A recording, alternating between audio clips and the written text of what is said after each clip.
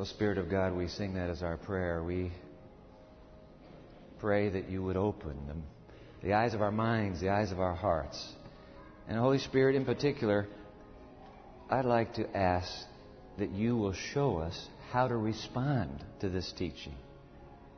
May the teaching be clear. And then what you're calling us to do, may it be just as clear. I pray in Jesus' name. Amen. I could not believe my eyes when I saw the headline in this last week's paper. I have it right here. Accord may finally end doctrinal disagreement. And then the subtitle, Anglicans discuss acceptance of Roman Catholic teaching on Mary. I read this article. I said, that simply cannot be. You're talking about the largest Protestant communion on earth. And now there's concord over Mary? I mean, you have the teaching of the Immaculate Conception. That's Mary born without the taint of original sin, Rome's teaching. And you also have Rome's teaching of the bodily Assumption. And that is when Mary comes to the end of her life, both her body and soul are taken to heaven. I said, that just can't be. But that night I went on the web. And I went to the official site of the Anglican Church in the United States. That would be the Episcopal Church. I went to that site, and sure enough, there was this press release. Let me just read a line or two to you. A 5-year study by Roman Catholic and Anglican scholars. And by the way, these are scholars. This is not the two formal churches now, but the scholars of the church. A 5-year study into the place of the Virgin Mary in Christian doctrine has tried to reconcile one of the main differences that have traditionally divided. All right? The division. Caused the division between Catholics and Protestants. The Anglican Roman Catholic International Commission, ARCIC, declare that prayers to Mary, the Mother of Jesus, do not conflict with Christ's unique mediation with God the Father.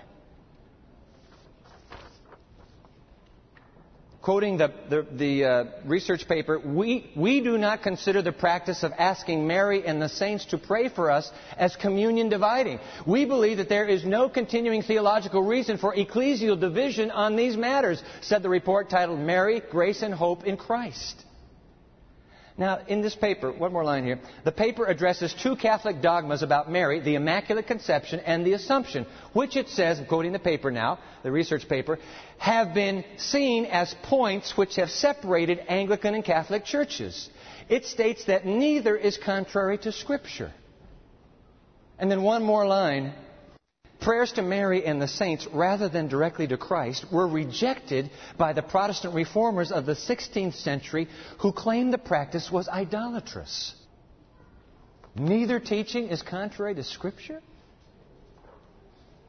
Ladies and gentlemen, may I remind you that the Holy Scriptures teach that by name only 3 have been bodily assumed into heaven. By name, Enoch, Moses, and Elijah. Interestingly enough, it is the last one, Elijah, that figures so prominently in Paul's carefully reasoned treatise on the salvation of the Jews. And I want you to open your Bible with me right now. Let's cut to the chase. Romans, the book that has been our focus for weeks now. Romans chapter 10. Journeying with the Jews, part 2. Last Sabbath, part 1. A little mini-series as we're nearing the ending of this big series. All right, Romans chapter 10. I want to begin in verse 1. Romans 10, verse 1. I'm going to be in today's New International Version, TNIV. If you didn't bring a Bible, there's a pew Bible right in front of you. It's the New King James Version. And if you will go to page 763, you'll be at Romans 10, verse 1 with the rest of us. Romans chapter 10, verse 1. Let me read it in your hearing. Brothers and sisters, my heart's desire and prayer to God for the Israelites is that they may be saved. I used to think that God rejected the Jews when they rejected Christ. Then I read Romans and found out that, in fact, the community of faith that I have grown up in and I have been wrong. Quite wrong, actually. Take a look at this. Let me read it again. Verse 1. Brothers and sisters, my heart's desire and prayer to God for the Israelites is that they may be saved. Verse 2. For I can testify about them that they are zealous for God, but their zeal is not based on knowledge. Verse 3, since they did not know the righteousness of God and sought to establish their own, they did not submit to God's righteousness. Now comes verse 4, Christ is the culmination of the law, so that there may be righteousness for everyone who believes. Did you catch that? Christ is the culmination of the law. Now, my friends, this is one of the most controverted lines in all the writings of Paul. And yet a brand new translation powerfully renders a word that should end the controversy. In fact, this is so significant, I want you to jot it down in your study guide that you have today. I want you to get the TNIV rendition of this. Take your study guide. It's in your worship bulletin. Thank you, ushers. If you got in here without a worship bulletin, or several of you came per bulletin, raise your hand. Don't be embarrassed. And we have an extra study guide for you. Those of you who are watching on television right now, let me give you a website. You can go to this website and find the same study guide. There it is on the screen, www.pmchurch.tv. When you get to our website, click onto our series, Wine and Milk. That's the series from Romans. This is, can you believe it, Part 21. Click on to Wine and Milk, Part 21. The title of this teaching, When Chosen Means Choosing. You click right there, and you'll have the same study guide that we are going to now proceed through. All right? Please write it down. Right there at the outset, Christ is the culmination. See, this is the TNIV rendition of verse 4. Christ is the culmination of the law. Every other major translation, every other translation you have in your lap, the major ones, renders telos, the Greek word, as end, so that your translation reads, Christ is the end of the law. But such a translation inadvertently fuels the teaching that God rejected Israel after Israel rejected Christ by suggesting Israel's Torah has come to an end, replaced by Christ and grace and faith. But that is not what Paul is saying at all. In fact, write it in, please. Christ is the culmination of the Torah. Write that in. He is the culmination of the Torah. i.e., Christ is the mighty summation of all divine revelation in the Torah. Summation of it. A point, by the way, made very well by one of our own Andrews University doctoral graduates. His name, Robert Badinus. 20 years ago, this very time, he was graduated from Andrews.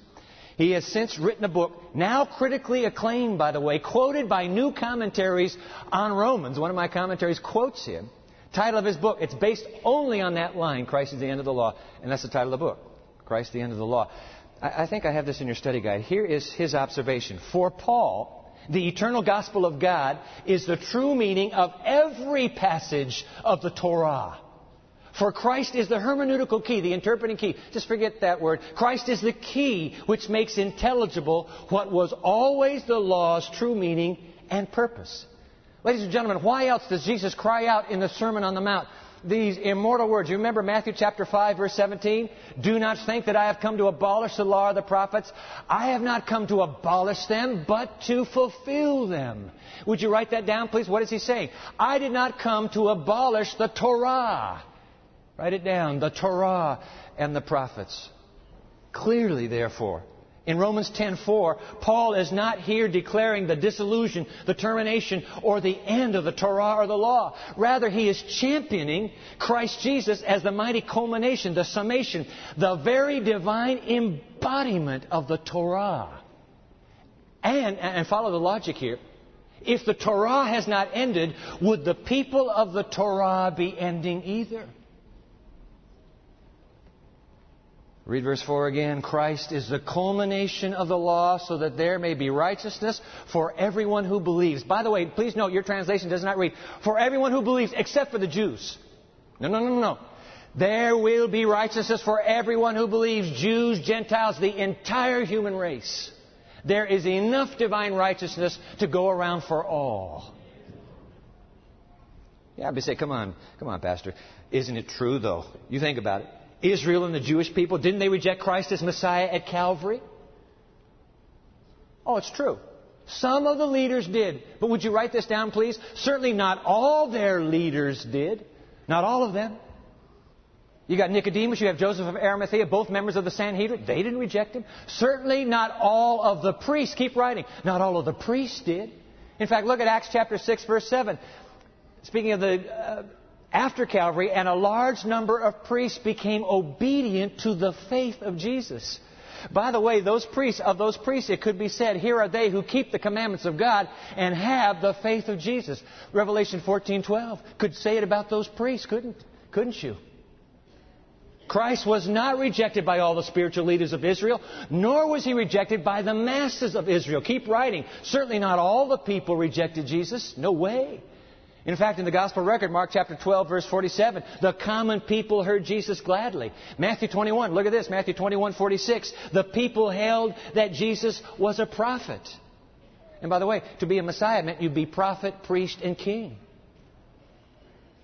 So based on the New Testament record, one could hardly conclude that the Jewish people in mass rejected Christ and consequently were in mass rejected by God. The evidence simply is not there. Oh yeah, but doesn't Paul say something here in Romans 10 about God rejecting them? Are you thinking about the last line of Romans 10? Look at the last verse. Romans chapter 10, verse 21. But concerning Israel, God says, all day long I have held out my hands to a disobedient and obstinate people. Aha! There it is. They rejected God's pleadings. Yep. The same way I did with my parents when I was a boy. Same way. You know, I had a stubborn streak a mile long. By the grace of God, it's down to a kilometer long now.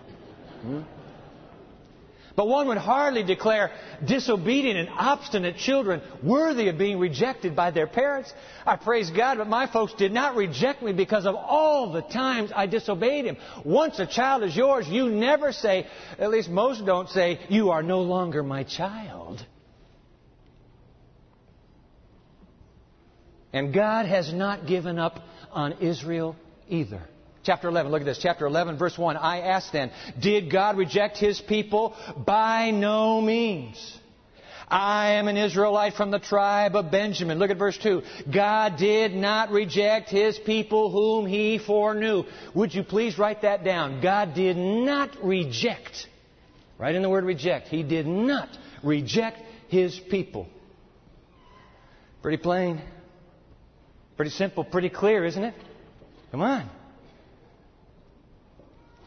Which means that any teaching that teaches that God has rejected Israel is up against the teachings of the greatest and brightest Jewish Christian in the history of Christianity, who himself has declared God did not reject His people. And in fact, Paul says, let me prove it to you with the story of Elijah. I love the story of Elijah, don't you? I mean, that moment when those flaming chariots come down and sweep, talking about bodily assumptions, sweep that man to heaven. The pinnacle of Elijah's life. Hallelujah. But Paul says, I'm not talking about the pinnacle of his life. I want to talk to you about the pit of his life. Ooh. Caught in the grip of what Charles Spurgeon used to describe as my black dog. That great British Baptist preacher suffered from depression throughout his ministry. Martin Luther himself knew the horrible pit of personal depression. And you know what? Some of you do too. I was just visiting, not very long ago, with a young father and husband who told me, Pastor, I don't want to live any longer. In fact, I have to constantly fight the urge to end my life. I want to say to that young adult, I want to say to the rest of you caught in the throes of this vice grip that seems will not let you go, don't you ever, ever, ever give up. I mean, the story of Elijah is the story of a man in the pit of depression who got loved straight into heaven by God Himself. God loves the victim of depression. You must never, never, ever give up. The same God will get you to heaven. Don't you worry. He will get you to heaven too. Hallelujah. So Paul says, I want to take that moment when he's in the pit of that horror. Elijah, that stomach twisting pain of depression. God has to chase him down. You remember, God finds Elijah holed up in this dank cave up the slopes of Sinai. And let's pick the story up. God finds Elijah there. You remember the voice, this divine whisper, Elijah, what are you doing here? Elijah has an answer in verse 3. Lord, whining and whimpering, Lord, they have killed your prophets and torn down your altars, and I am the only one left. The whole world has gone to hell in a handbasket. There's one little tiny believer in everlasting truth. It's just me, God, just me. I am the only one left, and they're trying to kill me. And how does God respond to him in verse 4? And what was God's answer to him? I have reserved for myself 7,000 who have not bowed the knee to Baal. Hallelujah. Israel is going down the tubes, it looks like. But unbeknown to anybody, God has been quietly protecting and preserving a loyal remnant within the unfaithful and unloyal chosen ones. God's kept and preserved a remnant. Verse 5, and so Paul says, so too at the present time there is a remnant chosen by grace. What's Paul's point? So too within Israel today, there is a remnant chosen by grace. Ladies and gentlemen, the very existence of a remnant is proof that God preserves the essence of the whole and declares the whole still existing. Because I have this little critical mass, and that's all I need to say that the whole, I've preserved the whole. And by the way, please note, the remnant is always chosen by grace. Whether they're Jews or Gentiles, Israel or the nations, when you get chosen, it is always by grace. Not because of who you are, but because of who God is. That's why. It's the only reason God chooses anybody, because of who He is. Now, there are two prevailing theories about the Jews and Israel that are both wrong. Both of them. And by the way, one of these theories I have subscribed to from knee-high to a grasshopper, as most of you have. Jack DeCon, in his newest book that I referred to last week, The Mystery of Israel, actually disassembles both theories, takes them apart, and I believe he's right. But what I find intriguing is his suggested third theory. And I want to share that with you in just a moment. But first, let's take a look at these two theories. Theory number one, both theories are wrong. Theory number one, it's called the rejection supersessionist theory. That name is enough to drive anybody away, isn't it? Now, what is up with our theologians? They have to come up with these words to kind of scare the rest away. This is my domain now here. And I don't think Jack invented this term.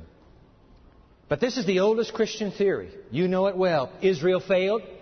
And so when Israel rejected Christ, God rejected them and replaced them with a new people, called it the church, with whom God made a new covenant. Ever heard that one? In fact, quoting Professor Dukan, the Israel of the Old Testament stands replaced by the Christian church. That's what this theory teaches, which has inherited all the privileges and divine blessings given to Abraham and the Hebrew prophets, leaving to the Jews only curses and the judgments. End quote. Most of us, be honest, most of us have grown up with this theory. Have we not?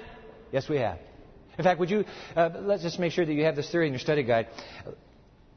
Fill it in, please. Literal Israel failed. That's what this theory teaches. Literal Israel failed. Right, and failed as a community of faith. So God has rejected them and raised up the Christian church, right, in church, to inherit Israel's promises, Israel's mission, and Israel's destiny. Hey, but wait a minute, folks. As we have just noted in Romans 10 and 11, please, such a theory is not countenanced at all by Holy Scripture. I.e., God has not rejected Israel of old as His beloved, even though they stumbled and fell. Look at verse 11 here in Romans 11. Verse 11, again I ask, did they stumble so as to fall beyond recovery? No, not at all. Rather, because of their transgression, salvation has come to the Gentiles to make Israel envious. Now go on to verse 12. But if their transgression means riches for the world and their loss means riches for the Gentiles, whoa, how much greater riches will their fullness bring? When God breaks into that community with the truth of the Messiah, can you imagine the glory that will shine on this planet? That's Paul's point. Many of them will come back. Look at verse 28. As far as the gospel is concerned, they are enemies for your sake. They're not your enemies, but they've treated you like an enemy. Don't worry about it, Paul says. But as far as election is concerned, they are loved on account of the patriarchs. Now listen to this, verse 29. For God's gifts and His call are irrevocable. Ladies and gentlemen, irrevocable means you never take the call back. Once my daddy is my daddy, He will never say to me, you are no longer my son. It's irrevocable. And your parents have treated you the same way. Let God be a father to Israel as well. Both the gifts and the calling of God are irrevocable. Look at verse 30. Just as you who were at one time disobedient yourselves to God have now received mercy as a result of their disobedience, so too, verse 31, they have now become disobedient in order that they too may now receive mercy as a result of God's mercy to you. Finally, verse 32, for God has bound everyone over to disobedience so that He may have mercy on them all. God will have mercy, yet have mercy on the children of Abraham. Not only the spiritual children of Abraham, but also the physical children of Abraham. He will have mercy on them all. And by the way, please note, Paul is still true to his teaching of universal justification by grace. For in Christ at Calvary, God has had mercy on the entire human race, all the Jews, all the Gentiles who have ever lived. He will have mercy on them all. Oh, does that mean that they'll all be saved? Yes, says errant theory number 2. It's wrong, but it says yes. Let's go to it. Theory number 2. What's this theory called? It's called the dispensationalist theory. Hey, we did a whole series some time ago, you remember, on that entitled, What, Left Behind, Left Behind? We looked at dispensationalism. In fact, that's now in a book. You want to pick the book up, What, Left Behind, Left Behind? We'll take that apart there. But let me just summarize this theory in a single sentence, which is something one should never attempt to do. All right? I think it's there in the study guide. Follow along with me. Though the Jews rejected Christ, okay, dispensationalist theory number 2. Though the Jews rejected Christ, forcing God into a new dispensation called the Christian church, nevertheless, at the end of time, Jesus will secretly rapture the church back to heaven, leaving the Jews on earth as the focus of God's redemptive activity, saving all Jews who witness Christ's return at the end of the 7-year tribulation when He sets up His kingdom for 1,000 years in Jerusalem. Now, my friends, I need to tell you that this is a terribly complex theory that terribly eviscerates, cuts the heart out of Daniel 9's beautiful prophecy of the Messiah. Destroys it. Like the Left Behind novels, dispensationalism is simply not true. All Israel saved in the end? Hey, now, it's true. If you read just one verse in this chapter, you could so conclude. Drop down to verse 26. And in this way, all Israel will be saved. As it is written, the deliverer will come from Zion. He will turn godlessness away from Jacob. Verse 27, and this is my covenant with them when I take away their sins. But, ladies and gentlemen, Paul's famous parable about the olive tree, which he has just told here in chapter 11, is that not all the branches get saved. Some branches get lost, and other branches get grafted into the tree. Honoring our free choices, it is impossible for God to save all Jews. He can't even save all Gentiles. He can't save all anybody because we are free to say no to Him. Free to say no. But don't forget verse 13. I'm talking to you Gentiles. Inasmuch as I am the apostle to the Gentiles, I make much of my ministry, verse 14, in the hope that I may somehow arouse my own people to envy and save some of them. I've circled the word some. Does all Israel get saved? No. Some will get saved. Theory number 2, the dispensationalist theory is simply dead wrong. Then what happens to the Jews in the end? Now, let me end with Jack DuCon's intriguing third theory. Theory number 3, he calls it the 2 witnesses theory. You see it there? Could it be, he wonders, that after Calvary, God has preserved both Israel and the church so that in their shared legacies, God's final mission might be powerfully fulfilled on earth. It's true. In ignorance, many in Israel rejected the Messiah when He came. And yet, over the ensuing centuries, Israel has continued to cling to her divine legacy of the Torah, the law of God, powerfully symbolized by the Jews' preservation of the seventh-day Sabbath throughout their tortured history. They have preserved it. Could it be that also, during the same time period, the Christian church, over these same 2 millennia, has cherished and championed faith in the Messiah, the Savior of the world, thus preserving His community of grace on earth? Could it be that needing both communities, both witnesses, God preserved Israel and the church through the massacres, through the Holocaust of the long, dark, and bloody ages until today? Jack writes, I'm quoting him now, as for Israel and the church, each one was claiming the right of being God's people. But in fact, each was witnessing to a truth that was missing in the other. Israel had the law but without Jesus, and the church had Jesus but increasingly downplayed the law, thus making their separate presence on the scene of salvation history necessary. End quote. You following this? God has preserved 2 witnesses. Write it down, please. Israel with her Torah, and the church with her Messiah. A 2-witness theory confirmed by the ancient prophet Malachi. I never saw this before, and I want to end with this. Malachi, go back to the last book of the Old Testament. Malachi, the last page of the Old Testament, all right? Malachi chapter 4, the last 2 lines of the Old Testament. Malachi chapter 4. Let's pick it up in verse 4. Malachi 4, verse 4. Remember the law, the Torah.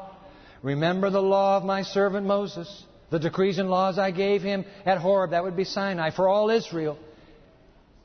Verse 5, see, I will send the prophet Elijah to you before the great and dreadful day of the Lord. That is before the sudden cataclysmic end of earth. I'm going to send the prophet Elijah to you. And verse 6, He will turn the hearts of the parents, some say fathers, some translations. He will turn the hearts of the parents to their children and the hearts of the children to their parents, or else I will come and strike the land with total destruction. Get it in your mind and heart, ladies and gentlemen. There are 2 witnesses. Witness Moses and witness Elijah. Incidentally, Revelation 11 speaks of these same 2 witnesses, Moses and Elijah. What do these witnesses stand for? Write it down in your study guide. Moses, a witness to the permanence of the Torah. Permanence of the Torah. And Elijah, a witness to the imminence of the Messiah. 2 witnesses at the end of time. Now, wouldn't it be something? Think with me now.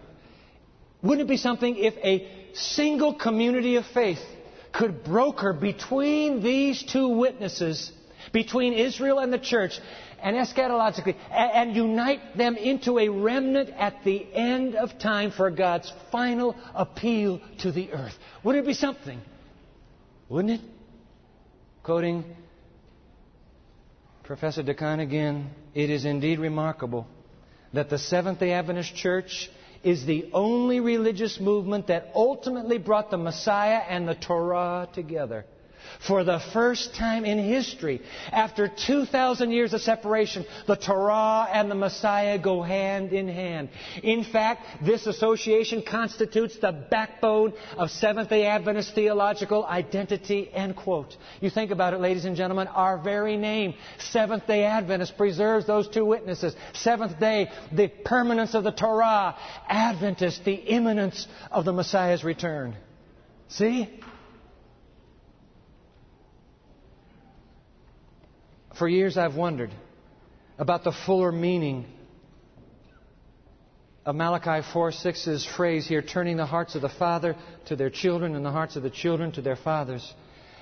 I don't want to disparage all our family life people who have used this text as the raison d'etre of their family life ministry. But, you know, every time I've read it, I've said to myself, there has got to be more in this prophecy than simply saying we'll have a resurgence of family life ministry at the end of time. And now I'm saying, wait a minute. If the Elijah movement is to look back to the Torah of Moses and look forward with hope to the coming of the Messiah, Could it be that the fathers then are the ancient community of Israel, and the children are the spiritual offspring of those fathers, the Christian church, and there will be a movement at the end of time that will bring the witnesses of these two disparate communities and join them in a single remnant for a final strategic movement of God on earth. Wow. You think about it.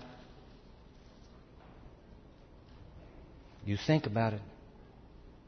We, of all people, must journey with the Jews. Of all people.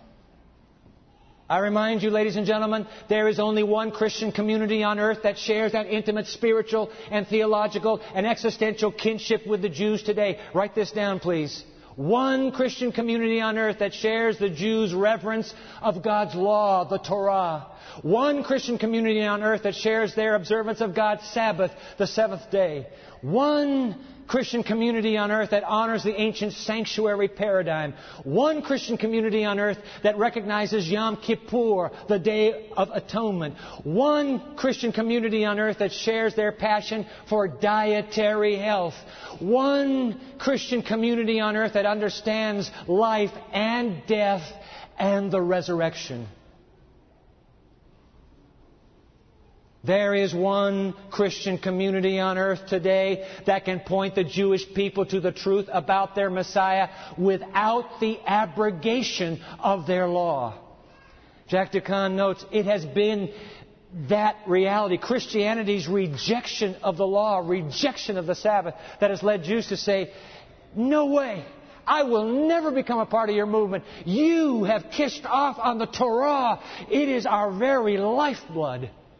Because Christians have rejected the seventh-day Sabbath and the Torah, they have slammed that door to the Jews ever wanting to become a part of that community of faith.